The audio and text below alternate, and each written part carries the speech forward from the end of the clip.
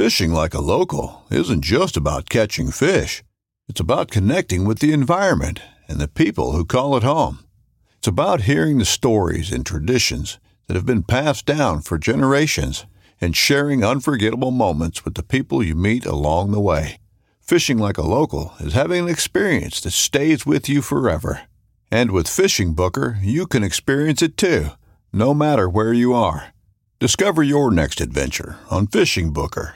This upcoming concert season will be all about the boots, and Tecovas is your stop for the best in Western style. Tecovas has seasonal and limited edition offerings this spring and summer, including men's and women's boots, apparel, hats, bags, and more. All Tecovas boots are made by hand in a time-honored tradition with timeless styles that are always on trend. And Tecovas has first wear comfort with little to no break-in period. It's hard to find this level of comfort paired with this level of style. Stop by your local Tecovas store, have a complimentary drink or two, that's WCB style, and shop new styles. The smell of fresh leather and friendly staff are at your service. Many stores even have leather custom branding to make your boots truly personalized. And with regular live music and events, there's no in-store experience like it. If you can't make it into a store, just visit tecovas.com. That's TECOVAS.com. They offer free shipping on all boots, as well as free returns and exchanges, and ship right to your door. Go to tecovas.com and find your new favorite pair of boots today.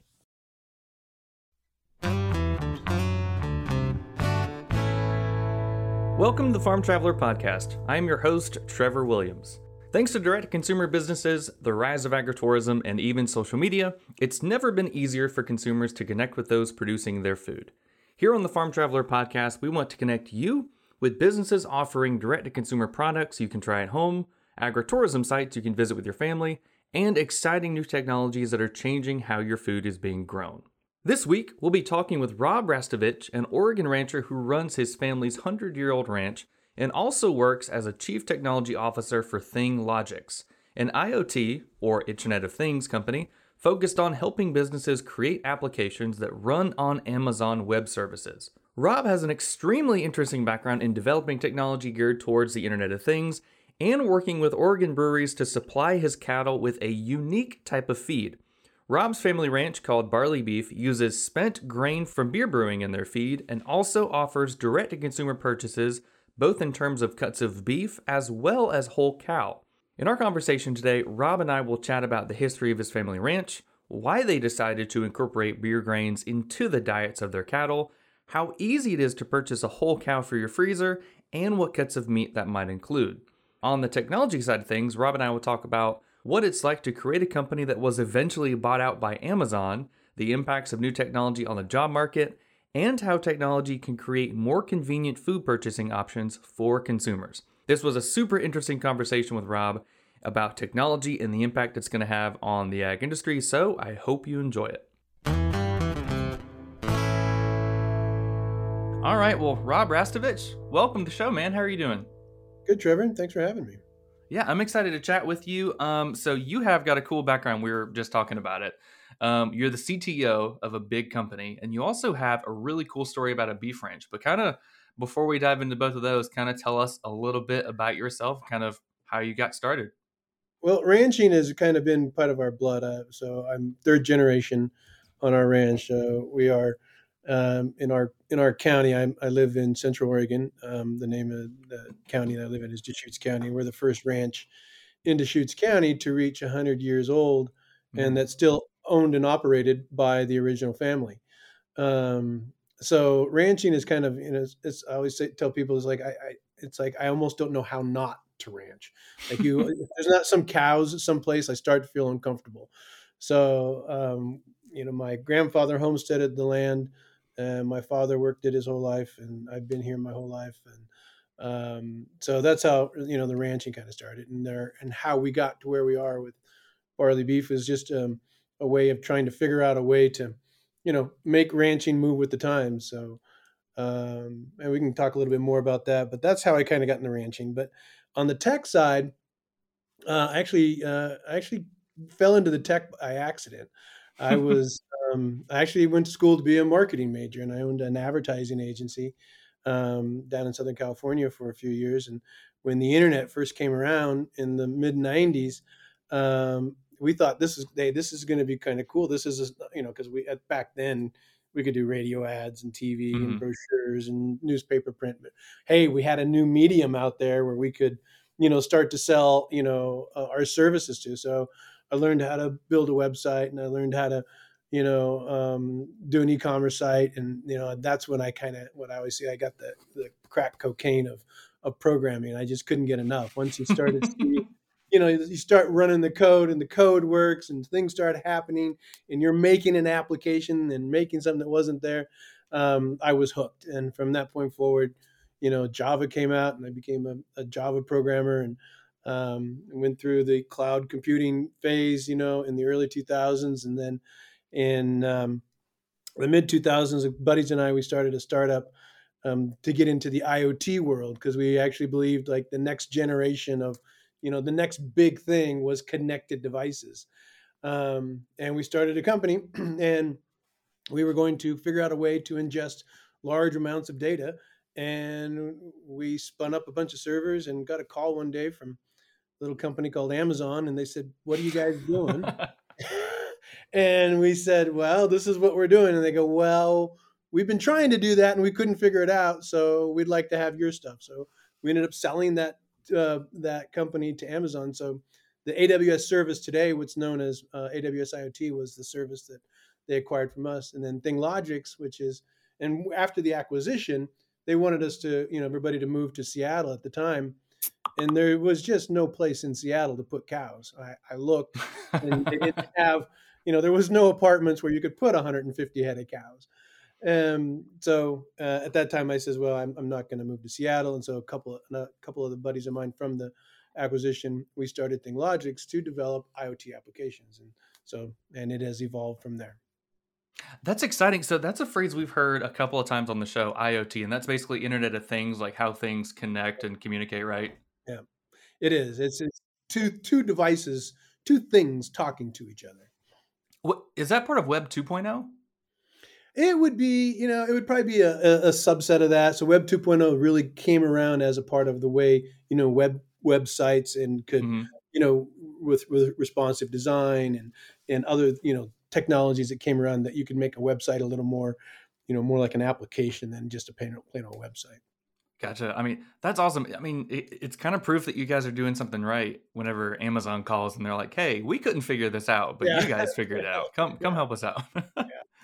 That's awesome. I mean, what was that whole process like of like working with Amazon? I mean, I'm sure there's stuff you can't disclose, but what was that like? It was fast and furious. It Really? was quite literally, and the reason they called is we had a customer that wanted us to prove out our hypothesis that our technology could do it. In order to prove it, we had to spin up, infrastructure and stuff, and we did it all on Amazon. And that's when they actually called, and they quite literally called and says, "I don't know what you guys are doing, but alarms are going off and bells are going off, and please stop that." It was a matter of 6 weeks later, we were shut down, acquisition was confirmed, and everybody was on the truck to Seattle. That's so exciting. And kind of going off of your earlier point about coding and programming and how fun that is, especially, I mean, your background is in marketing. Like, do you think like programming is kind of the future of like careers for people that want to do anything on the internet? Because there's so many like free tools out there on the internet that you can use to program any language. You can build any app, build any website, build any database or anything. So it's really neat. What do you think?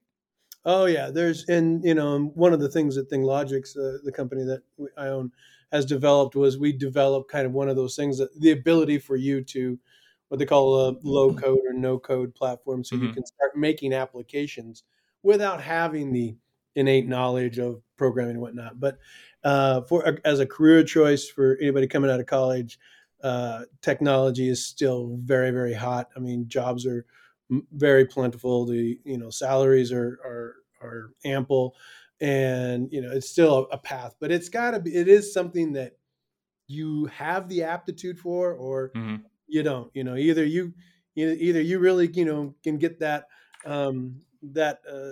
little endorphin injection when you see your programs running, or you go, "This is the stupidest thing I've ever seen." I remember one time when I was first starting in the Internet of Things, I was trying to make a web page, turn Mhm. a light on and off on a little piece of a device that was sitting on my desk. So to me, that was really cool. Look, I can hit a button on a website and the light blinks. And I remember I told my wife, I go, watch this. This is so cool. I go, this is amazing. And I hit the button and the light blinked, and she goes, "You're going to clean all this shit up, aren't you?" Right. And so I realized, okay, well, that's not her aptitude. So Yeah. That's awesome. I programmed with HTML, JavaScript. I remember when I did like my first button that you click it and it changes colors and then takes yeah, you to a website. I was yeah, like, oh my God, I did a thing. And I showed my yeah, wife. She was yeah, like, cool. I'm like, no, but this took me hours to do. yeah, exactly. But yeah, so we interviewed a guy. He's actually a student a couple episodes ago.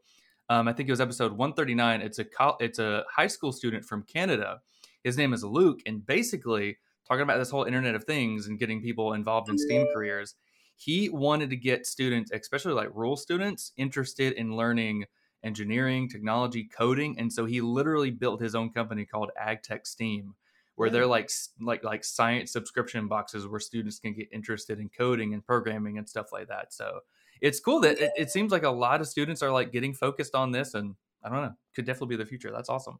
I mean, the more that we can get people, and it's really a learning curve, because in Hmm. college they're teaching, they'll teach you the basics, but really, once you get out and to be able to get your hands dirty and really actually use and learn real world applications, that's we're having to train kids ourselves in college to bring them on board. So That's true.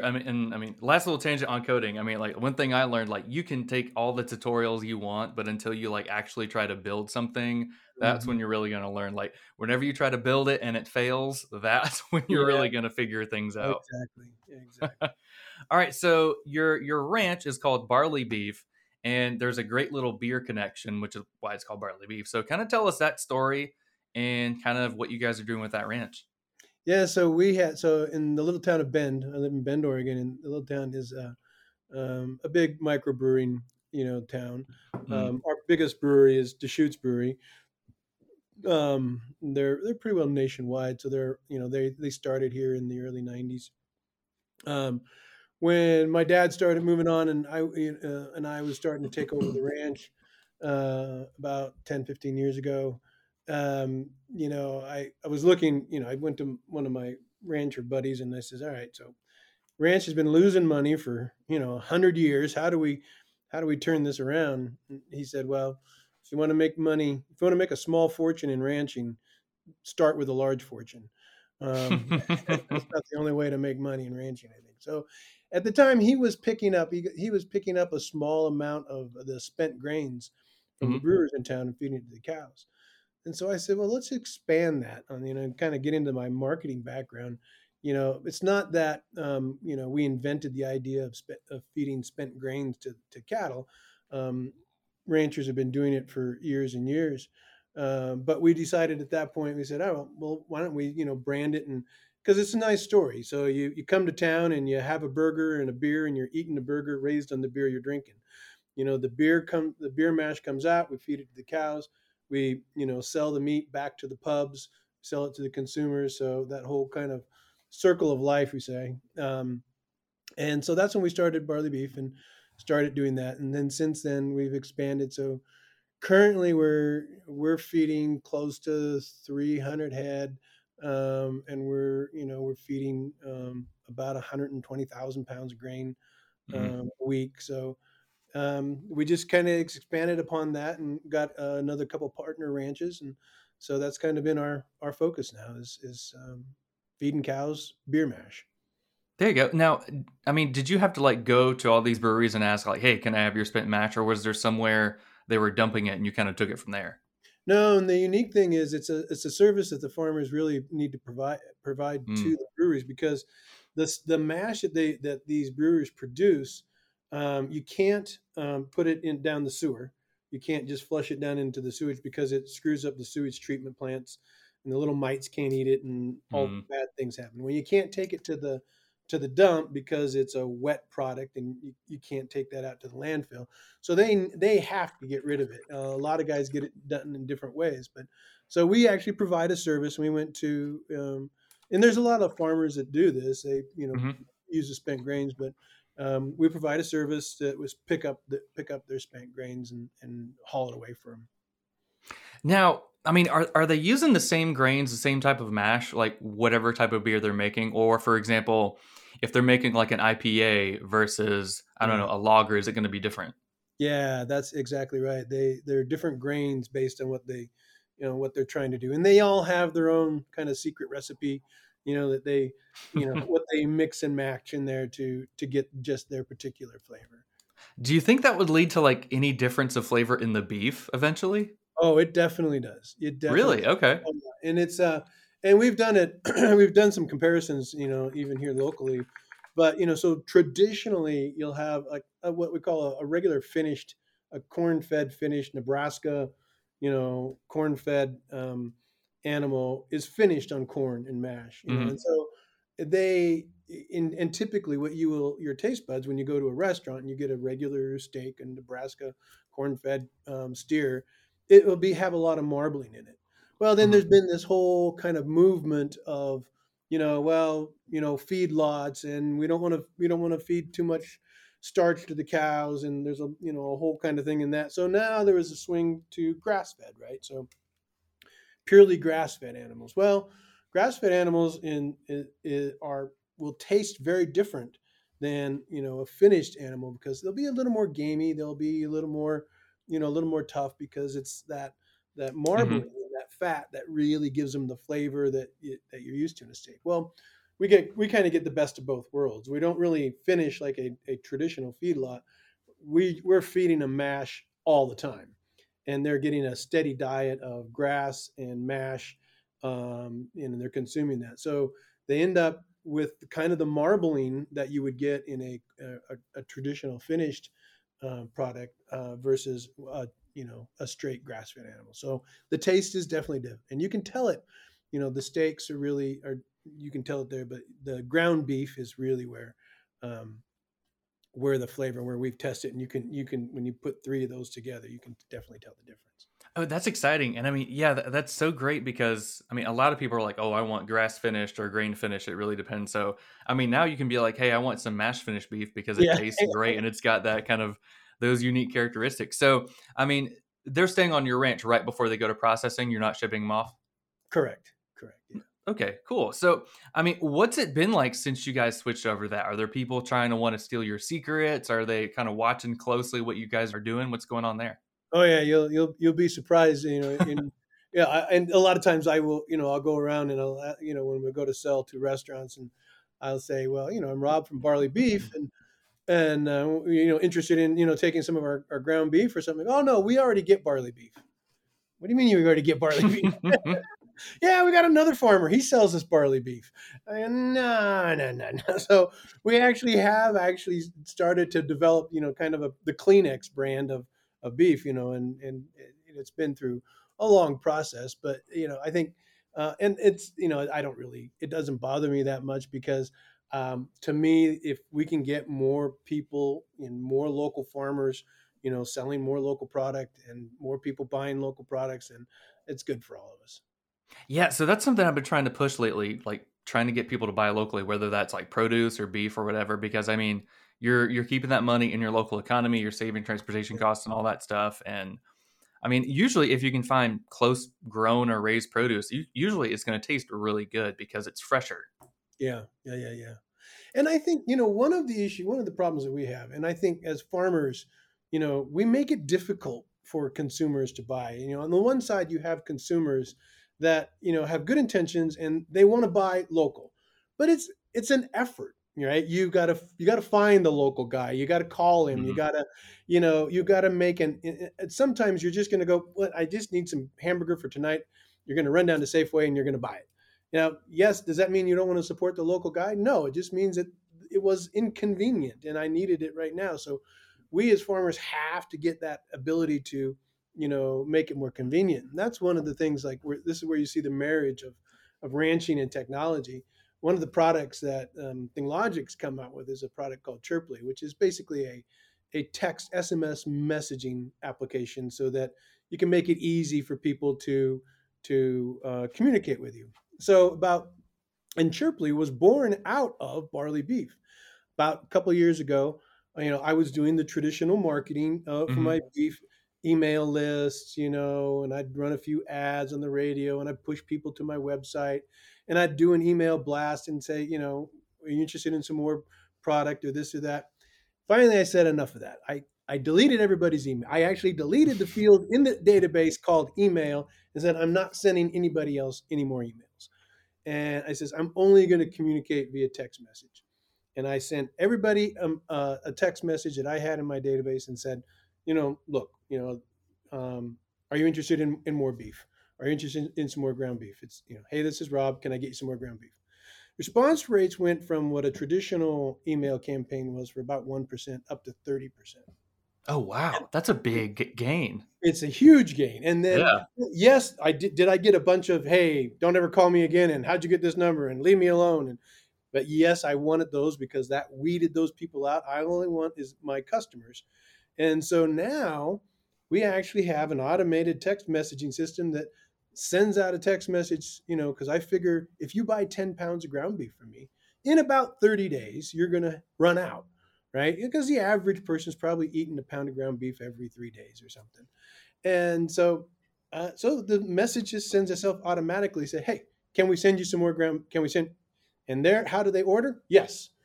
And the credit card gets charged, the product gets delivered, and it makes it easier for them to buy and interact with us. And I think that's one of the keys. And ranchers, we've tried to do this with CSAs and farmers markets and all that stuff, but we have to get down to making it easy for the consumer to buy to us, making it easier to buy than going to, the store.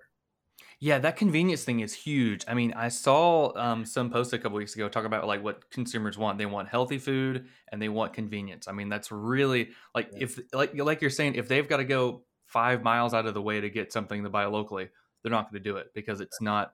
I mean, if you're running groceries, especially if you have a family, you don't have time to run 5 miles out of the way. So whatever is at your Publix or your Walmart grocery store or whatever, you're going to buy what's there. It's very interesting. Exactly. Yeah. So on your website, this is kind of a two-part question. You have the ability to buy a whole cow. Is that right on your website? You do. So we sell, halves, half, quarter, and a whole cow. And you get, that's a different kind of consumer. So we, we do the same marketing to them. If you buy a quarter cow, you're probably going to buy a quarter cow every year, so we just have, we know you bought it this year. And then we're going to ask you, do you want it again next year? Again, just keep that up there so that you're not having to come look for us. We're coming to look for you, Right. Yeah. So that's something I really want to do one day. And so like, what are the logistics behind that? Like how much like ground meat and steaks do you get for like a half of a cow? How much freezer room might you need? Like, what are the logistics behind that? So the way I always describe it is if you take a quarter beef, like if you took a regular, like your normal refrigerator freezer combination, that you would have. If you took a quarter beef and you took everything out of your freezer, including the ice maker, right? You could probably get just about a quarter cow in there. And if you've ever seen one of these little small chest freezers, a quarter cow kind of fits, will fit easily in there. So, and it will, and what you do is the way we do it is we give you a quarter of a whole. And what that means is you get, if they're inside one whole cow, there's going to be probably 120 pounds of ground beef. Well, you're going to get 40 pounds of that in a quarter, right? And did I do the math right there? Or are you getting 30 pounds? That sounds about right, yeah. It's either 3 or 4. I don't know. You'll get rib steaks. You'll get roasts. You'll get short ribs. You'll get sirloin tips and New Yorks, and you get a little bit of everything that goes in from the animal. That's so cool. Yeah, so we've got a freezer right now, like a big separate freezer. But right now it's filled with deer meat, so we have like no room in there. My pa-in-law is a big time hunter, so anytime he kills a Yeah. deer, we stack our freezer up. And so, but it's something I'm still trying to convince my wife to do. I really want to go in and maybe buy like the cow and split it with somebody. Somebody have Yeah. half, we have half. I mean, that'll last you a year, wouldn't it? Like half of a cow. Oh yeah, yeah, easily. I mean, if it, so, we had, I would do. So I had 6 kids, and my wife and I, and so we would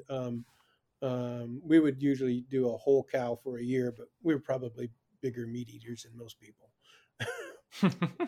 I mean, I would assume that working and living on a ranch, you would eat a little bit more beef than usual.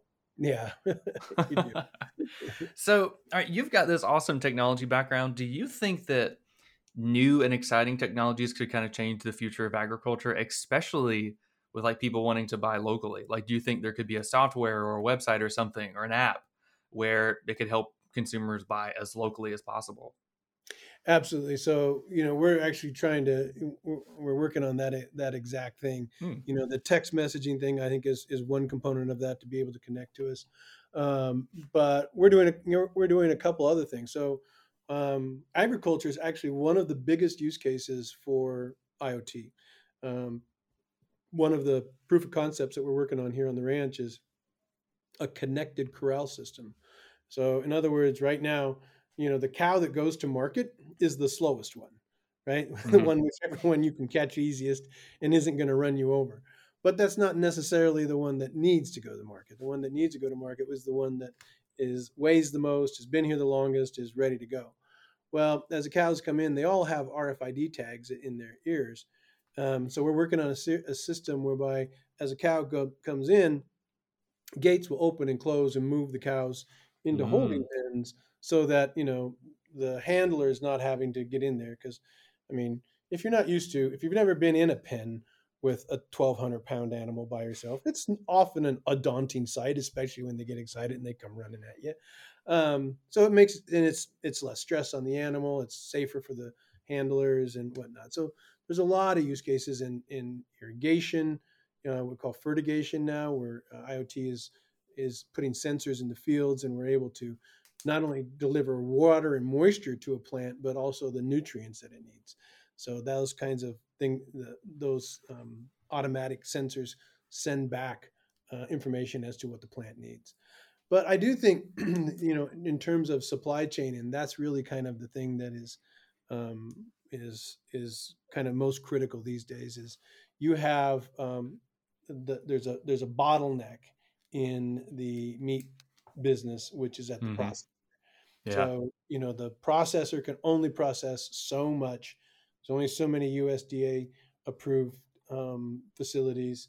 I think they're trying to change that now. I think the government's trying to invest in expanding those facilities. But right now, that bottleneck happens. So there's a big supply of cows, but and that's a small supply getting through. And that's why you're seeing the consumer prices go up, and cattle prices kind of go down, because they're going down because the middle guy has too much supply of cows, Hmm. and they're going up for the consumer because the supply is short on the other side. So I think there's a lot of opportunities in there to automate some of that processing as it goes through, so that we can get it more efficiency. And I think there's also some real opportunities there for small processors. Like, one of the things we're trying to look at is being able to process just our stuff here on the ranch, and being able to really never have that animal leave the farm. Truly goes from here and process here and out. So I think there's a lot of opportunities there. It's just a matter of it's time and money. Yeah, I know that we've interviewed somebody. I can't remember if it was Appeal Sciences, APEEL, or something like that. But basically, they have a company to where they have an AI that tracks the best by date on produce throughout a grocery store. Mm. And so, as it gets closer to help reduce food waste, those items automatically get a discount. And so, like if it's a week away, it gets like, I don't know, 30%, for example. And so it's kind of urging consumers like, hey, buy this. It's just as Right. good as the next product, but you get it cheaper because it's about to expire. Because That's I cool. think it's something like 30 or 40% right now in the US of food is wasted, whether it's like along the whole food supply chain by consumers, processors, retail and stuff like that. So yeah, it'll be exciting to see what technology happens. Yeah, there's a big ways. One of the other things that ThingLogix came up with is cold chain monitoring. So it's very similar, but being able to, track from the moment an animal gets processed, the temperature that product has been at its entire life cycle right out through the grocery store to make sure that it's always, at a refrigerated level so that you don't get lost, because, one of our big products at ThingLogix is just refrigeration monitoring. I mean, and, being able to know that in the middle of the night, your walk-in went down or your freezer went down is a big deal, because if you come up in the morning and your freezer was down last night, you just lost a lot of product, and that's a lot of waste, That is so. Like, how would you accomplish that in a store? Like, would you have little RFID chips or something in like the package of meat to kind of track it as it's moving throughout? It does. It's actually there's actually a little label that goes on the package. You wouldn't. It would look just. You wouldn't even notice it. It would be like it goes on the sticker, and then it sends a little signal, and there's a little gateway device that sits, kind of right by the meat counter, and it receives, the message as to, where that product is and what its temperature is. So going off of that, before I forget, have you been to the Amazon Go store in Seattle? Yeah. That is the cool. My wife and I, we were there a few months ago, and we walked in there, and it was the craziest thing. It was so cool just seeing all the cameras and everything, and just like I looked up on it, and there are like scales on all the shelves, so it senses when you pick up something, when you put it back, and it's tracking it. And it was so. But it was the weirdest thing to walk out without paying. You just walk out, and you're good to go. So after we sold to Amazon, we would go up there quite a bit, and at that time, the Go store was just for the employees only. That wasn't right. Public. And so because we were a contractor, we would get to go in. And I was up there all the time, right? and I would go in, and at first it was a novelty, but then it became, kind of second nature to you, because when, I was up there and I'd walk in, I'd, grab a soda or grab something and go, done. Well, one day I'm at an actual grocery store. Oh no. I'm like, oh shit. But yeah, the Go store is pretty cool. And Amazon I think their objective is to roll they're going to actually roll that out as a service so that any retailer can actually act as a Go store. Yeah, that'll be interesting to kind of see how it plays. I mean, shoot, whether you're at Walmart or Target or I don't know, sporting goods store or something like that. That'll be very interesting to see where it goes, because I mean, it's so convenient. Just put everything in your buggy and go outside. But also, like, I wonder how it's going to impact like some jobs of like people at the checkout counter or something like that. So that'll be very interesting. And that's a question I get a lot. Is how is all this automation going to affect the workforce? And I really always have. There's a couple analogies I like to think about. So number one, right now in this particular day and age, like there is such a shortage of labor that there is a necessity that we need to do some more automations just so that we can fulfill, the amount of services that we have today. So in that sense, but it's also like, everybody always talks about, well, that technology is going to put somebody out of business. And if you look at the music industry, I always thought was a great one, because I don't know, back in my day, we had albums, LPs, right? And when the CD came out, if you were in the LP making business, you thought the world was ending, right? Because no one's making LPs. Everybody's stamping CDs, and the CD business was going crazy. Then, the iPod came out, and if you were in the CD stamping, marketing to CDs business, you would have think the world's coming to an end, because all these jobs are going away. Well, they didn't. They just kind of shifted. They shifted from one industry to the other, and the skill set is different. So you always got to change a little bit of skill set, but the net number of jobs actually increases a lot of times with technology. And now today, we have streaming services, right? So even when iTunes came out, they thought, oh my gosh, the world is ending. They're taking over the world because everything's 99 cents. There's going to be no CDs. The musicians are going to starve. There's not. And actually, what happened with the streaming services is the streaming services create a lot more jobs, because now you have subscriptions and taking care of all that. But also, it's no longer like the sector of music that you get to listen to is no longer dictated by the people who had the jobs that could make a CD, or had the money that could make a CD, or had the money to get it marketed. The entree for making music is open to anybody, and so Mhm. jobs shift over time. But I don't think, and I think our today's economy is proof that they're not going away. We need lots of labor. Oh yeah, and I think there was a really good commercial a couple years ago. I think it was by the University of Phoenix. There was like this lady working in a warehouse, and they were building something, and then it showed like like robots coming in and doing the jobs, like those little robot arms or whatever, and it showed them getting laid off. And then she went to school online, and then she eventually became the person that repairs those robots. And Yeah, so it's like technology may replace them, but there's always going to be some sort of job that you can still do to maybe fix that technology or something like that. yeah, it changes the skill set, but the jobs I think are constantly there.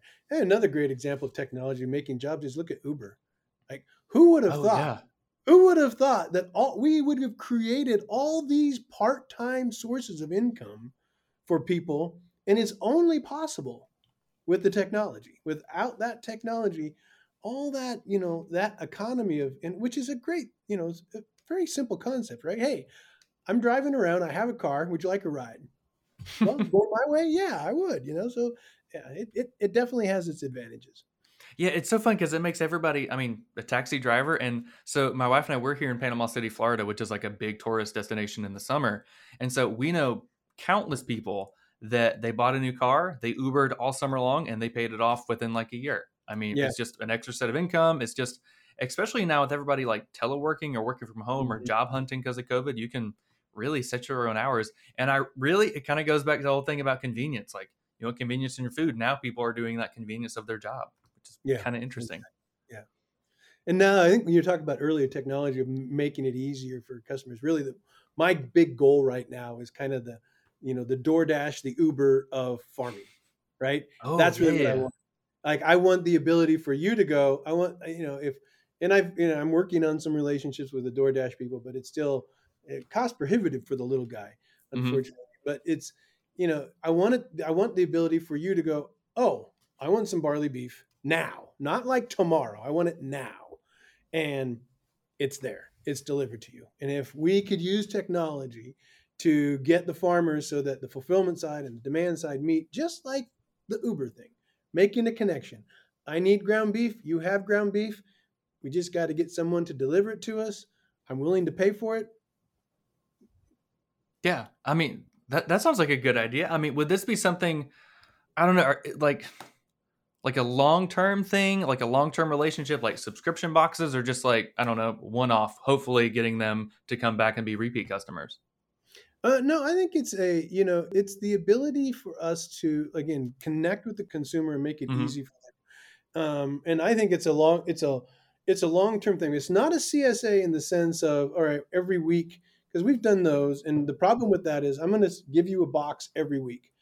Well, what happens is the first week you're very excited about it. The second week you're very excited about it. The third week you're going, I have no place to put it. The fourth week you're now feel like you're wasting it because you didn't eat it because you're backlogged with everything. And so it became like, well, I want to order when I need it, not when you want to bring it to me. But if we, combining these technologies and working with, people out there that are willing to, move our product just as they're willing to move people from one spot to the other, or move McDonald's from one spot to the other, you know, um, and this is not, it's not pie in the sky. This is something we're working on, and we're hoping to have, in the next couple months, if we can make it work financially. Yeah, I mean, do you think it could be like an extension of cooperatives where like smaller Mhm. scale beef ranches are like, we've got some here in Florida, like maybe they're gonna partner with you guys and store your beef and then sell it, and then vice versa. Yeah. Yeah, and you'll see that we've been working with a store in New York, a butcher shop in New York.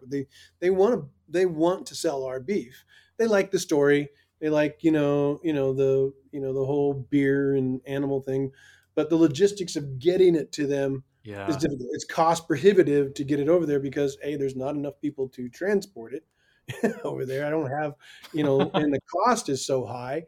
We couldn't do that. But yes, if farmers could do a cooperative where we had, kind of think about it as the FedEx model, the hub and spoke model of moving, farm products from one to the other, we could. But also, the reality is there's enough farmers spread throughout the country that if we could just get the consumers to purchase our stuff locally only, they could probably that wouldn't need to ship it back and forth as much.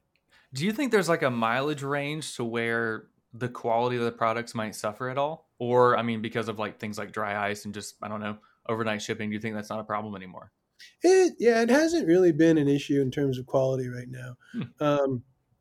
We do have a lot of our restaurants that want fresh ground beef, and that's kind of their shtick. They get fresh ground beef every day, or 2 or 3 times a week. And that's kind of what they want. But most people, the distribution houses, the Sysco's of the world, they can handle and manage large quantities of that distribution and get it distributed pretty quickly. Mm-hmm. Yeah, it's interesting to see because we've got a friend who has a cake business in Colorado, and she shipped a cake to our friend here in Florida overnight and just used dry ice, and it was in perfect condition. And it was so funny because it was wrapped so tight, but she was like, it was a test run, first time, and it was great. And then I've ordered some beef from around the country before, and it's gotten here in like 2 or 3 days, still frozen. Dry ice is crazy. It's wonderful. Yeah, I was looking at your one of your previous guests, Neil Dudley. Yeah, Dudley. That their whole, and I talked to him, I don't know, a month or so ago, but their whole business model is direct to consumer, and their stuff arrives. I've bought their stuff, and they've sent it out, and it arrives perfectly frozen. It's good stuff. I think they've got quite a good model going there. Yeah, he was super nice and sent some stuff over. He was like, hey, it'll be there in like 3 or 4 days. And it was there in 2 days and it was still frozen. I was like, oh, sweet. This is awesome. So yeah, it's so cool. And I mean, I know big time companies like Butcher Box and stuff like that are doing that. But then you've got a bunch of other like direct to consumer businesses like a Crowd Cow or Honest Bison, for example, that are doing that, or even you guys. So it's cool to see that. I mean, I don't know. There's all this technology out there, new technology and old school, that allows us to do all this. And really, it's still not the most convenient because you can go online and Google them, but hopefully with, technology that you guys are making, it'll be super convenient to support locally and buy locally. So we'll have to see where that goes. Yeah, indeed. That's awesome. Well, Rob, this has been a blast, man. Chatting with you, learning about all things, beef, IoT, the Internet of Things, all that good stuff. If people want to learn more about you, about ThingLogix, and about barley beef, where can they go? Yeah, you can go to the web, and you can also email me. It's Rob at ThingLogix and Rob at Barley Beef. So if you have questions or need something, let me know. Deal, man. Well, we really appreciate it. I'm going to have to find out one day to see if an IPA finished cow tastes differently than like a lager or something. That'd be really interesting. Do like a little beef tasting. That'd be super fun. There you go. All right. Well, thanks, man. Take care. Hey, Trevor, thanks. Appreciate it.